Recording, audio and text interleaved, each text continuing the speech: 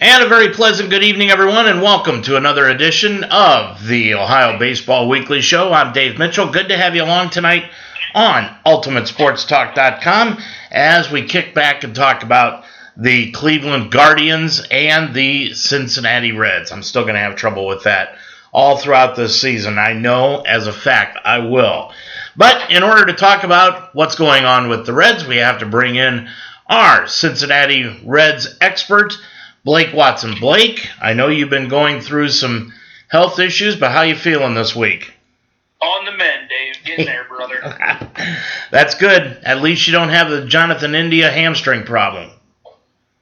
Yeah. Jonathan India hamstring problem. Senzel's got COVID. You know, everything. It always happens. But, hey, India got through last year without having any injury problems, so this is kind of a first thing for him, and who knows how long he's going to be on the mend. Well, and the thing about India, too, is there was a lot of times last year where he was banged up. It would look like, oh, crap, he's hurt. And then out of nowhere, he's still in the field. So when he came out with that hamstring injury, everybody was like, oh, I guess it is kind of a big deal because, he played through a lot last year. Yeah, he really did. I don't know, has his hair grown longer since last year? I think it has. He seems to be pulling it back a whole lot more. Yeah. Well, I mean, there's a lot of things to talk about on this week's show. Probably the most important is the fact that the Guardians signed Jose Ramirez to an extension. And Blake, it even surprised me because the thing about it was when they first came out and said they were signing him up to an extension, I had heard 5 years. All of a sudden last week when they signed him to the extension, it became 7 years, and he's going to be signed up through the 2028 season, which to me is just it's almost unbelievable what the Indians front office just did with Ramirez. Yeah, it's obviously if you're going to do it for a guy, Ramirez is the guy to do it for. He seems like, he really likes being in Cleveland. He is kind of the heart and soul of that team. He's still relatively young, productive player from, both sides of the plate. It's the right guy to do it for, that's for sure. But it was definitely a shock to the system to see the Indians shell out that kind of money. Yeah, it really was. And that being the case, I mean, he had a good series this weekend against the San Francisco Giants. But, boy, I had an opportunity to see just up close and personal why the Giants are one of the elite teams in Major League Baseball. Blake, when you give them an inch, they take a mile. This is a team that, boy, if you make a mistake against, they really capitalize against you. And that's what happened to the Indians this weekend. They made stupid mistakes, and the Giants took care of business by making the Guardians basically pay for the mistakes that they made. That's what good baseball teams do. It's not about, necessarily the amount of mistakes. It's how you capitalize on them. You can't give teams extra outs. You can't give teams, extra opportunities. And if you do that and then you capitalize on it, it just, completely changes the game. We watch it, at the Mount all the time where, we're in a game and then we kick one ball and it's 7 straight runs. Saw it a little bit yesterday with, Mahle against the Dodgers. He cruises through the front, 3 and some change, and then in a blink of about 12 seconds, it feels like he gave up 7 runs because the Dodgers he lost control for a second, and the Dodgers started murdering it. And that's just what good teams do. Yeah, and the Dodgers and the Giants, no wonder they won 107 and 106 games a year ago to capitalize on everything. It's not unusual. And, of course, an old Red foe, Anthony DeSclafani, boy, he really threw well against the Guardians on Saturday. He looked outstanding. Yeah, he turned into he had a good year last year. I know he battled some injuries last year. People, in Cincinnati didn't really give him his credit. Anthony DeSclafani is a, top 25% starting pitcher in Major League Baseball. That guy actually reminds me a lot of Tyler Mahle in the fact that his stuff plays up. He's not a 97, 98 guy, but his 94 plays to a little bit harder than it actually is. He's always out there. He's competitive. He's in the strike zone. He's just a really, really solid big league starting pitcher. And at times he's going to be dominant. Well, the White Sox are on top of the league right now with a record of the division with a record of 6-3. And then you've got the Indians in Detroit at 4-5. The Guardians, see, here I go, Indians. The Guardians were expected to play tonight against the White Sox, but they've got the same snow problems that Cincinnati has today, so that game has been postponed. They're going to make it up as a split doubleheader on July 12th. So, that being said, let's move over to Cincinnati, because the big story this week in Cincinnati was not the fact that Nick Senzel is hurt again, was not the fact that Jonathan India is hurt for really the first time in his career. It's the fact that the Reds' president of operations, Phil Castellini, opened his big mouth and inserted foot. And it really caused a lot of backlash by the Reds fans last week, didn't it? Yeah. And you also didn't mention the fact that their one big addition, Tommy Pham, is 0 for his lifetime with the Reds. He's off to the worst start in friggin' baseball history, it feels like. But no, Phil Castellini on opening day here in Cincinnati obviously wasn't opening day, but it was, opening day in Cincinnati is a bit of a pastime, a religious holiday almost, and he was the story. He went on during the morning. I think he was on stage at the Holy Grail at the Banks with Mo Egger and somebody else, and he made some comments about if the Castellini group has never stopped investing in the team. And I say all this with, as you well know, I am an apologist for the Castellini group. Like, I think they're fine. At this point, I'm cool with them selling the team, but I am an owner guy. Like, in the lockout, I was on the ownership side. I thought, owners take most of the risk. Players just play, right? Like, I'm an ownership guy. But when he said, the only real way to make the Reds profitable is to move them, is mind-boggling. Completely out of touch. And then he doubles down in an interview with Brandon Sejo on the field right prior to the game on WT here in Cincinnati. He said, "Where are you going to go?" Basically, shut up and root for your team and don't ask questions is what it felt like as a fan of the Reds. And to Phil Castellini, who I know will never hear this show, but I want to say my piece, kiss my ass. Who are you? The Reds were here long before you and your father took over. The Reds will be here long after you clowns leave. Cincinnati Reds are the oldest and one of the most proud organizations in all of sports. And you have just alienated a fan base you started it in the offseason. And we talked about this in the first thing. I gave him the benefit of the doubt. I said, I kind of get it. Trading Winker to get rid of the Suarez contract. I don't like it, but I can justify it. I understand moving on from Gray. I wish you gave Nick Castellanos the contract, but I get the reality of small market baseball. I'm not stupid, and neither are Reds fans, and that's the thing that pisses me off, is he acts like Reds fans are dumb, and we're not. The Cincinnati Reds fan base is actually one of the smarter fan bases in sports, or in baseball. You go along with like the Cardinals and teams like that that really know and get baseball. And he alienated all of us. And that clown needs to shut his mouth. Because the Reds, again, will be here long after he's gone. That really, really alienated a lot of fans that really pissed me off. Well, I was extremely disappointed. I'm not happy with the Guardians management either, with the Dolans. You've heard me say this time and time again. But the one thing that the Dolans don't do is exactly what Castellini came out and did, and that is basically alienate your fan base. You already, like you said, have traded away people and got traded away two good players in Suarez and Winker. And you can say all you want to about how Suarez wasn't hitting the baseball. He's hitting the baseball in Seattle for whatever reason. He's actually doing it.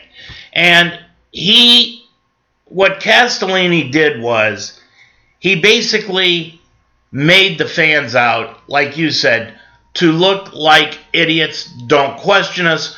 We know what we're doing. And please, where are you going to go? Well, I'll tell you one thing. The Mount plays their home baseball games at Florence Y'all Stadium. Well, the Y'alls jumped all over that, if you noticed last week, and they started selling T-shirts. Where are y'all going to go? Y'all ought to come down here and watch us play. What a great idea. And that's what a lot of teams are going to do. I'm surprised Indianapolis didn't come up with that idea. I'm surprised Dayton didn't come up with that idea. But then again, Dayton is the farm club for the Reds, so they really don't want to do anything to upset Castellini there. Nonetheless, Blake, I mean, it was just stupid to come out and say stuff like that. It was completely, uncalled for. There was absolutely no reason. Basically, what it felt like to me was a guy who's never been checked about anything in his life because he grew up with a silver spoon in his mouth, and finally something's not going his way. People are calling him out publicly for it, and he couldn't handle it. He could not handle being asked the questions, basically, why do you suck at your job right now? Why are you, the numbers came out. The Reds had been profitable even through COVID. They made money. With the expanded roster, with spending a little bit more of their money on Castellanos and Suarez's contract and all the contracts they had before, they made money. And you're going to, sell, and that's fine. I get small market, and I understand you want to get guys like Hunter Green at the big league level and Nick Lodolo at the big league level and all of these guys, but then you're also running out retreads. And the fact that you think you don't have to answer for that and you can just say, well, where are fans going to go? Basically, shut up and just support your team. That's not the way it works, bud. We decide as consumers of your product, we have to decide that we want to invest our time, our money, and our emotional investment into that organization. And you know me well enough to know that I am very emotionally invested in an organization, but I haven't given that team money in a couple of years. I don't pay to go to games. I don't pay to park. If I get free tickets, I'll go. That's it. And I'm even less likely to do that now because the dude's just a clown. Why would I want to put money into his pocketbook? And in Cincinnati, it's kind of crazy if you sit and look. You've been here long enough to know that who was the bad guy in Cincinnati for the longest time was Mike Brown. Mike Brown, the owner of the Cincinnati Bengals, got crapped on in Cincinnati over and over and over and over again for the things that people are now crapping on the Reds for. And even when the Reds were terrible in the 90s, before this, pseudo run of success started in the early 2000s with Votto coming to the big leagues and Bruce and that group, it kind of started at least being relevant. No one really crapped on the Reds the way they did the Bengals. And now Mike Brown's a freaking folk hero in Cincinnati, it feels like. Now, a lot of that has to do with Joe Burrow, but it doesn't matter. He's spending money. He is attempting to make his team, which just made the Super Bowl, better. And that's, if Castellini and the Castellini group want any sort of, show of how to operate in the small market that is Cincinnati, and know the NFL with the revenue sharing and all those things are completely different animals than Major League Baseball. But if you win in Cincinnati, people show up. If you're competitive in the city of Cincinnati, people show up and they invest financially and they come to games and they bring their families. And people come from all over Reds country, which stretches from West Virginia to Tennessee, to watch this team play. And they did the same thing with the Bengals. But if you alienate them, how many years did Paul Brown Stadium sit half empty on Sundays? Years. Because of Mike Brown. But and the Castellinis are doing the same thing. I want to jump in here. What did Mike Brown not do? He never once came out and criticized the fan base. Correct. He kept his mouth shut. Yep. He took the complaints and walked away with it. He took it like a man and continually worked on building a football team. Castellini, to be honest with you, Blake, I don't know how many people in Cincinnati actually knew that Phil Castellini was part of the Reds organization before last week. I would say probably 70% of the Reds fans had no idea Phil Castellini was the president of operations. Yeah, they all would have laid this blame at his dad's feet. Right. And now it goes, the one thing that disappointed me was Johnny Bench coming out and basically saying, hey, there's nobody better than the Castellinis. They want to win as well as everybody else wants to win in Cincinnati. But I'll tell you what, Johnny, when you look at the bottom line, if you're the Castellinis, what turns them on more than winning? Making money. Yeah. That's what turns them on. That's the whole thing. Like, in professional sports nowadays, the money isn't made year to year. The money is made in the value of your franchise going up, right? That is where your real money is made as an owner in sports. And the Castellinis, I don't know the exact number of what they paid for the Reds organization when they did. I guarantee it's went up 200% what it's worth today. And that's where their money is. But to be that out of touch with fans, you're completely right. Johnny Bench, I get it.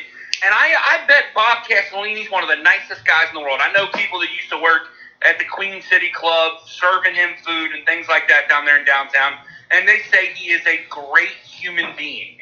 I don't care. That doesn't matter to me anymore, right? When you start talking crap about the fans, basically, and regardless of what he says, to me, he was talking crap about me as a fan of the Cincinnati Reds. And you know what? Again, kiss my butt, bud. Blake, I'm going to go back to a couple of owners that you've probably heard of, but you don't remember them. Charlie Finley of the Oakland A's was the biggest jackass as an owner to everybody, players, media, fans, everyone, and all he did was win. He continually won, and he was just a big jackass, and nobody cared because they won. You got another one in George Steinbrenner that was basically with the Yankees. He was a jackass too to everybody. But he won. And Jerry Jones is very similar, except for he doesn't win anymore. Yeah. If you go, I know this is obviously a baseball show, but Jerry Jones is a pretty well-known name, and he meddles and he alienates people, and he pisses them off, and he tells them things they don't want to hear. But no one ever questions whether or not Jerry wants to win. They might question his motives on winning, and they don't win all the time, but they know that he wants to win. And that's the thing about the Reds organization right now is nobody knows if they want to win or not. It's interesting. There's a great, and this is away from baseball too, but it pertains to this. There's a great show going on right now on HBO, and it's called Winning: How the Lakers Dynasty Began. And I thought it was going to be some crazy, stupid show, but I got to be honest with you. John C. Reilly plays Dr. Jerry Buss, who owned the Lakers for years, to a T. But what I learned last night in that show, I found amazing. And I'll bet 99% of fans don't understand this. When you own a sports team, not only the tax ramifications of that team, obviously you've got write-offs all over the place, okay? But one write-off that I never knew that sports franchises have are the players. Not just the salary. No, I'm not talking about the salary. You cannot have a team without the players. And the players are known as assets. And those assets can depreciate year after year after year on the bottom line for teams when it comes to their income taxes and their corporate taxes. I never knew that until last night when they discussed it during that show. All of these teams basically use the players. Not only can they write off their salaries, write off their trips, write off all the other stuff that they've got to write off, but these salaries are known, or these players are known as assets, and they can depreciate those assets year after year. I never knew that. It's no different than a guy that owns a landscaping business depreciating the value of his truck. Or real estate, real estate business depreciating the value of the properties, yeah. Yep, it's crazy to think about it, but that's just the way it is. Realistically, the players, once under contract, are assets. That's one of those things where You know, I get it, and it doesn't sound good. It sounds like you're almost owning another person, but which obviously isn't good in the times of slavery, you know. But I would still argue that I get it, because no one's forcing those players to sign those contracts. Right. That's my biggest difference in that. You have a choice as a player in professional athlete. You don't have to be a professional athlete. If you're Bryce Harper and you're not happy with the way that professional baseball values you as an asset, go sell insurance. That's the way it works. Like, it's no different than you and I. If we don't like the way we're treated at a job, we can go find another one. Now, can you go find another one making what Bryce Harper makes? Absolutely not. But that's just the reality of an at-will work society. And that's why I've always, you know, those comparisons, on paper it sounds terrible, but then I'm like, yeah, but you don't have to do it. It's not mandatory. No one's making you play professional sports for a living. You decided to do that. Yep. That is a choice you made of your own free will, knowing the constraints with which that operates. So you have to deal with the good and the bad. That's just the way it is. We all have to do that in our employment lives. Now, especially professional baseball players more than any other ones, with the strength of that union, they get a whole lot more good than they do bad based on what they decide. As a union, just that the union is so strong. So I don't feel poor me about professional athletes nowadays anymore at all. But you think about, you know, the winning time that you were watching with Jerry Buss and obviously, you know, Magic and all those guys. I mean, Magic Johnson signed a 4-year, $600,000 contract out of Michigan State. Like, what would Magic Johnson be making right now if he came out of college? He would be signing a LeBron-type deal. Absolutely. But that's the constraints with which they operated. And Magic didn't complain. He played, and then he made his money elsewhere. So, I get it, but that poor me shit that athletes try to play, especially when it's collective bargaining time, bothers me tremendously. And here's one of the things that they brought out about Magic Johnson. He was being bid on for the shoe contract between Nike and Converse. Now, he and Larry Bird went for the Converse contract because they paid them a set amount right up front. It was guaranteed money. Yeah, guaranteed money. Larry got 90, Magic got 100,000. But what Nike offered him was no money up front. They offered him stock options, which at the time were worth 18 cents a share. Do you know what those shares would be worth today for Nike? He'd be a multi-billionaire. $5.2 billion. Yep. That's what he would have been worth now had he accepted the Nike contract instead of gone with the Converse contract. Anyway. But therein lies another question, though. If Magic signs with Nike and Nike starts their big jump back, what was it, 79? Yeah, 79, 80. Yeah. If they would have started it then, would you ever heard of Michael Jeffrey Jordan as a Nike player? Like, yeah. You can create these scenarios where it's like, well, Magic would have been great, but was he the marketable star that Michael became? I don't know. At that point in time, yeah, Magic was the guy. Larry was not the guy at the time. But what Michael did in the 90s turned Nike from a solid little shoe contract into one of the biggest apparel companies in the world. Without a doubt. Without a doubt. And they may not have invested in Michael the way they would have had they gotten Magic. And the Nike may not be Nike. I just love these questions about what if. Where Converse turned things around. I mean, because Converse made a lot of money. When I was in high school, I wore Converse tennis shoes. That was the brand that everybody wanted to buy. And they signed those two. But where Converse really took off for a while was when they put Magic and Larry in the same commercial. And Magic Johnson driving up to Larry Bird's French Lick, Indiana, palatial estates where he's got the basketball court out there. Larry's on the lawnmower. Magic pulls up in the crazy chauffeur-driven Cadillac and gets out, and they decide that they're going to play one-on-one. And that's... I think they call it the Choose Your Weapon campaign. Correct. And that's where Converse really took off. But then, here's another one if you recall. Michael Jordan and Larry Bird did a commercial campaign for McDonald's. I remember it. Yeah, where they were playing horse. And those were those broke loose at the Super Bowl. I forget which one.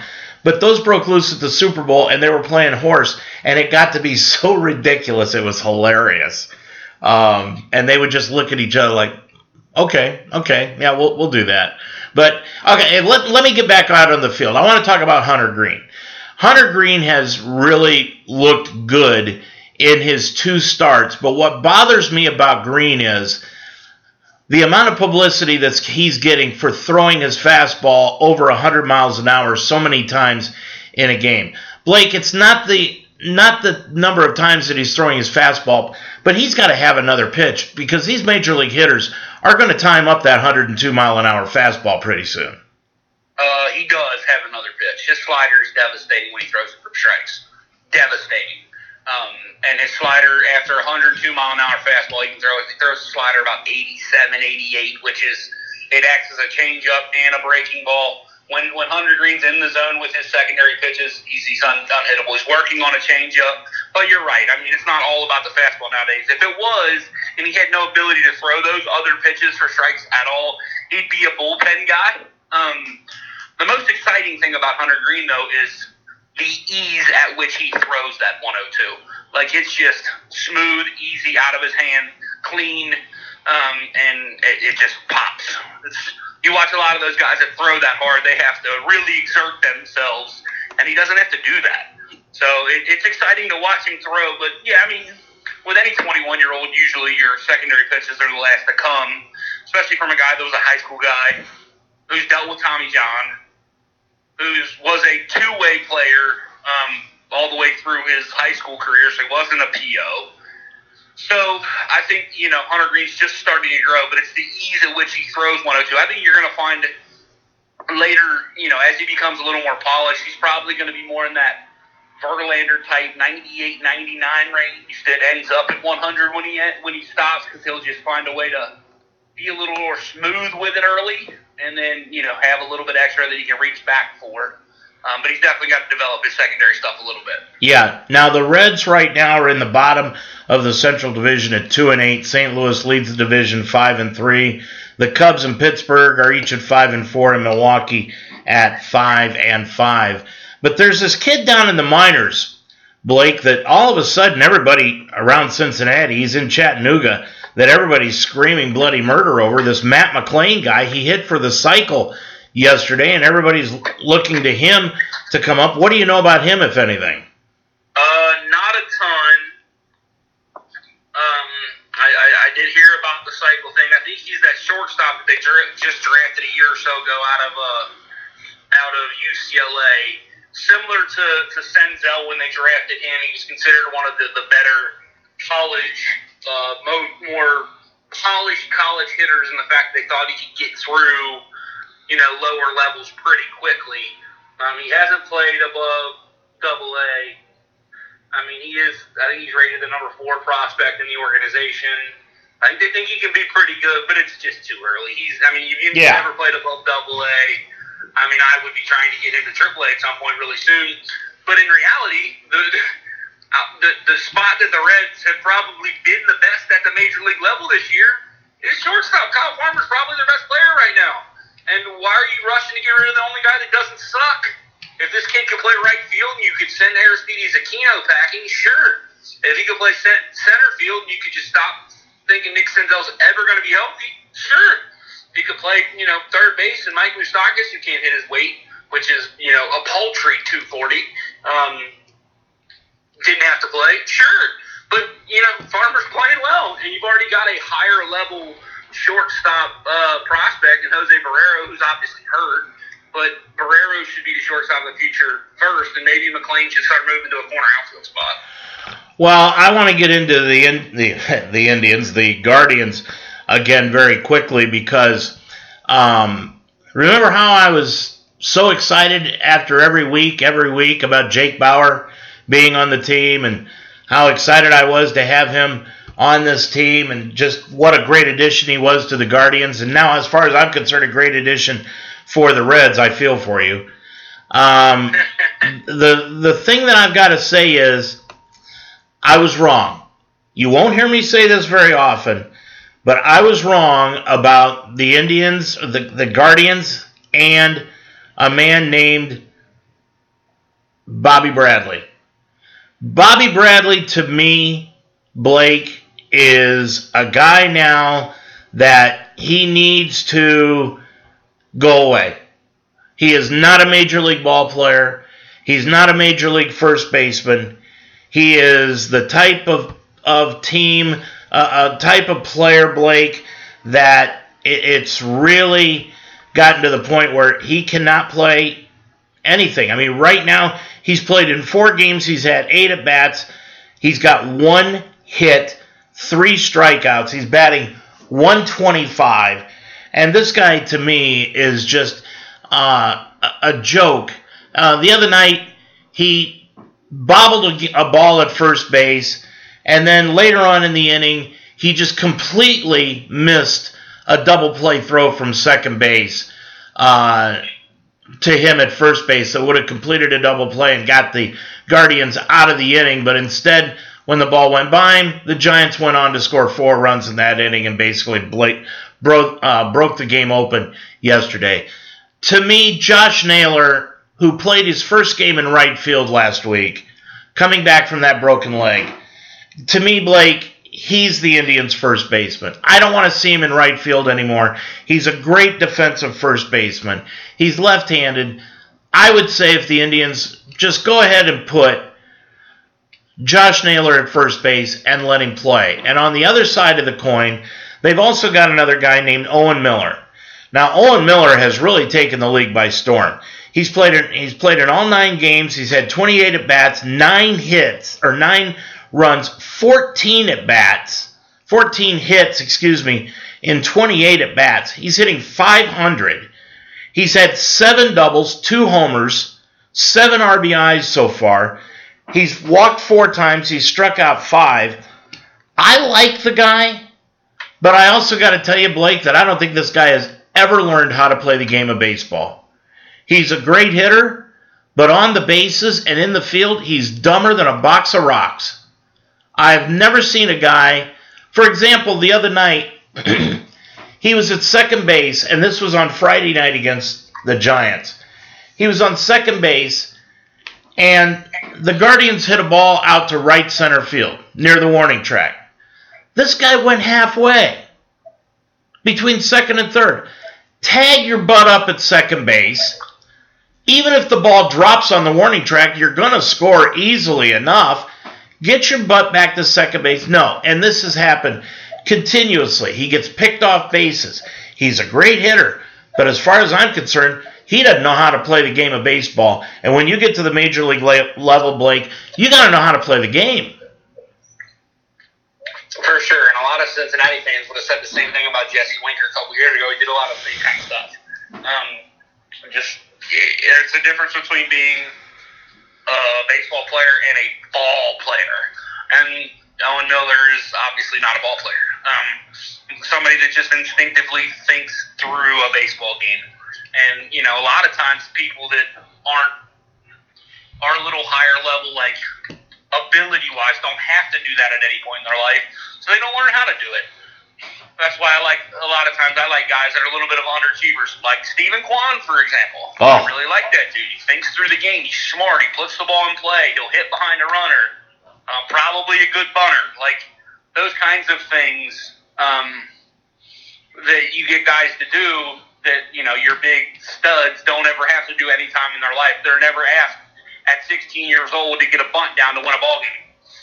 They're allowed to free swing and lose the game. It is what it is. Yeah, I would have been in favor. Had you asked me this before yesterday, Blake, I would have said put Owen Miller at first base and Josh Naylor back in right field.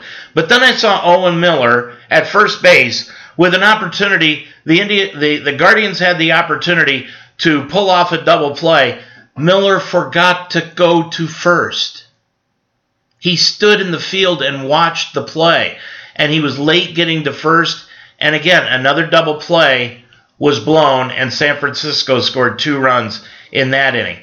if you're a first base, and the Indian announcer said, hey, well, this is the first time he's ever really played first base. I got news for you guys. Rule number 1 when you're playing first base, go to the bag. On a ground ball, you go to first base. How much more elementary do you have to get than cover first base if it's a ground ball? I don't think at all, personally. Yeah, and that's what I mean. And you bring up Kwan. I love Kwan. There's another guy, I told you this before we went on the air. Stephen Kwan a year ago between AA and AAA struck out only 9% of the time. 9% struck out. He's only swung and missed this year one time. The one time he struck out, he foul-tipped the ball into the catcher's glove for the strikeout. That's the only time he has struck out this year in 8 games, 26 at-bats. The kid just puts the bat on the ball. He's got 8 walks so far, 1 strikeout. And another guy I really like, Blake, is Ernie Clement. You heard me talk about him a year ago. I'd stick that kid at second base and just forget it.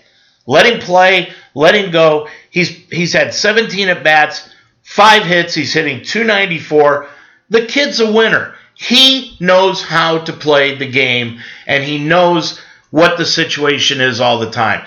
There are some guys on this team, Blake, that I'll tell you, I think they can build around. Now, do they need other pieces? Oh, heck yeah. They need some pieces. I'm not sure Franmil Reyes is the type of hitter that everybody thinks he's going to be. He's big, he's strong, but he doesn't consistently hit the ball.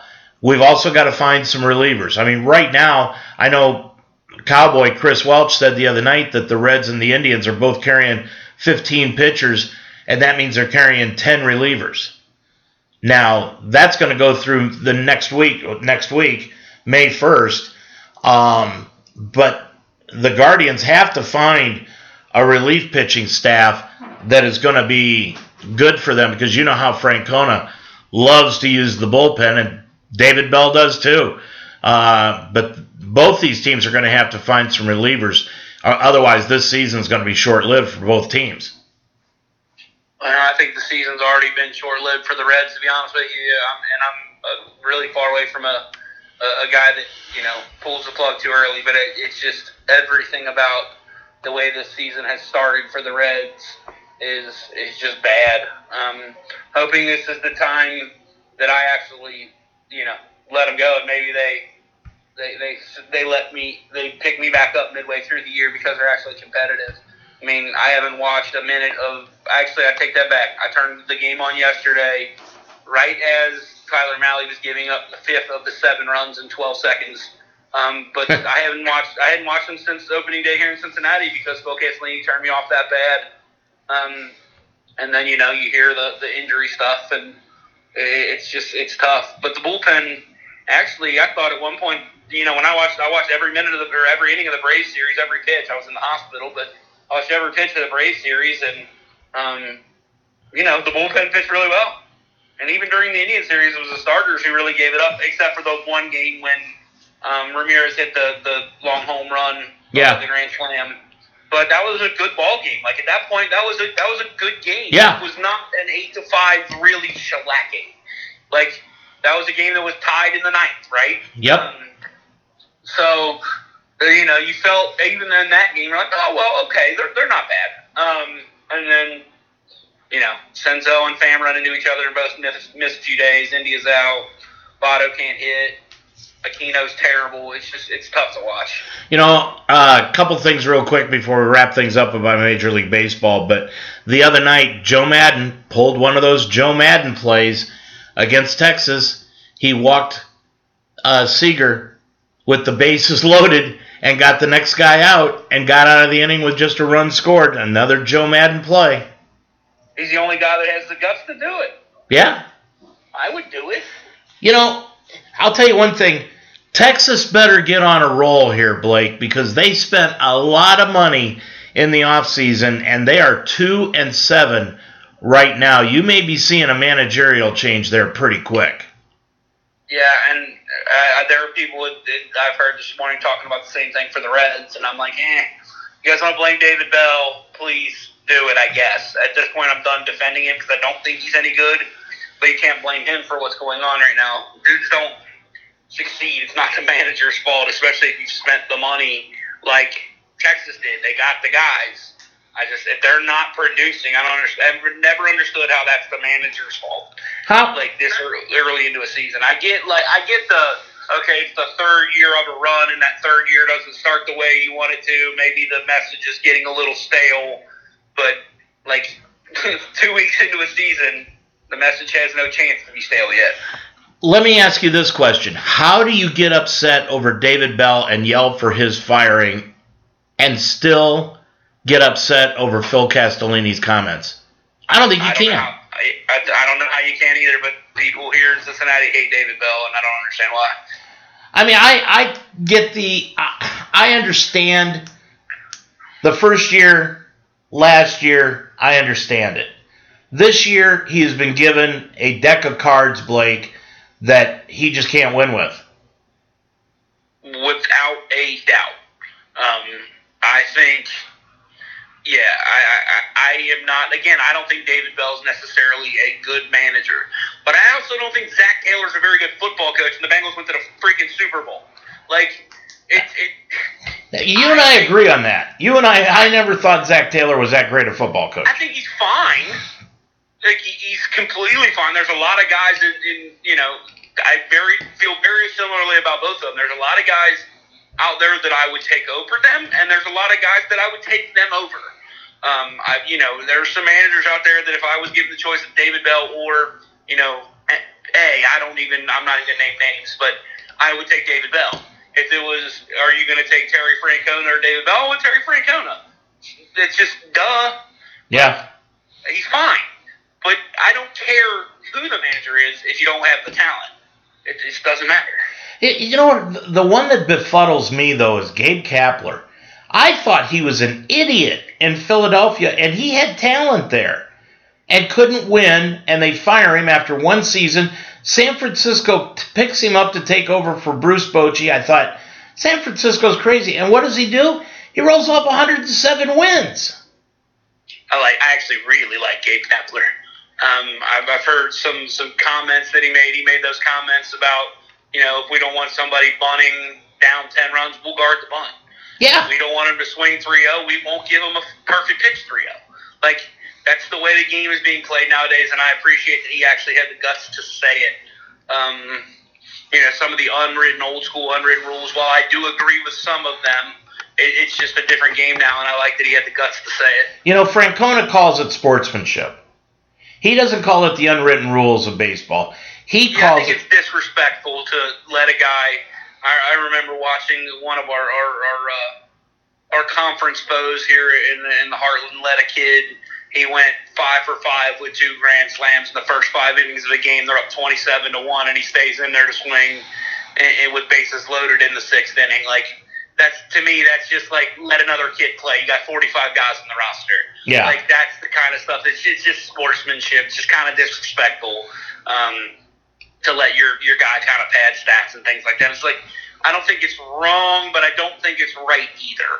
Yeah, and plus the fact, if you look at baseball players now, they are so fragile. So fragile. Why in the world, if you're up 10-1, do you want to take the chance on Mike Trout stealing a base or Bryce Harper going for an extra base? Something like that. Why bother? Why even try it at that particular moment? And that's why, to be honest with you, Blake, I don't like the rule. And there's a lot of rules that Major League Baseball is coming up with that I don't like. But one of them I particularly don't like is bringing in a fielder to pitch. What's wrong with that? He's part of the team. But now you're not going to be able to bring in a fielder to pitch when the game is a blowout. Why waste a pitcher for a day when you're down 15-1, 16-1? Bring in that fielder, or even ahead. Bring in that fielder and finish it out. I don't have a problem with it. Yeah, I completely agree. just because at the big league levels they're POs. Like, still baseball players. These guys have all pitched at whatever level. Who cares? Yeah. Leave it alone. You know what was funny was I just saw this on YouTube the other day. It happened 2 years ago.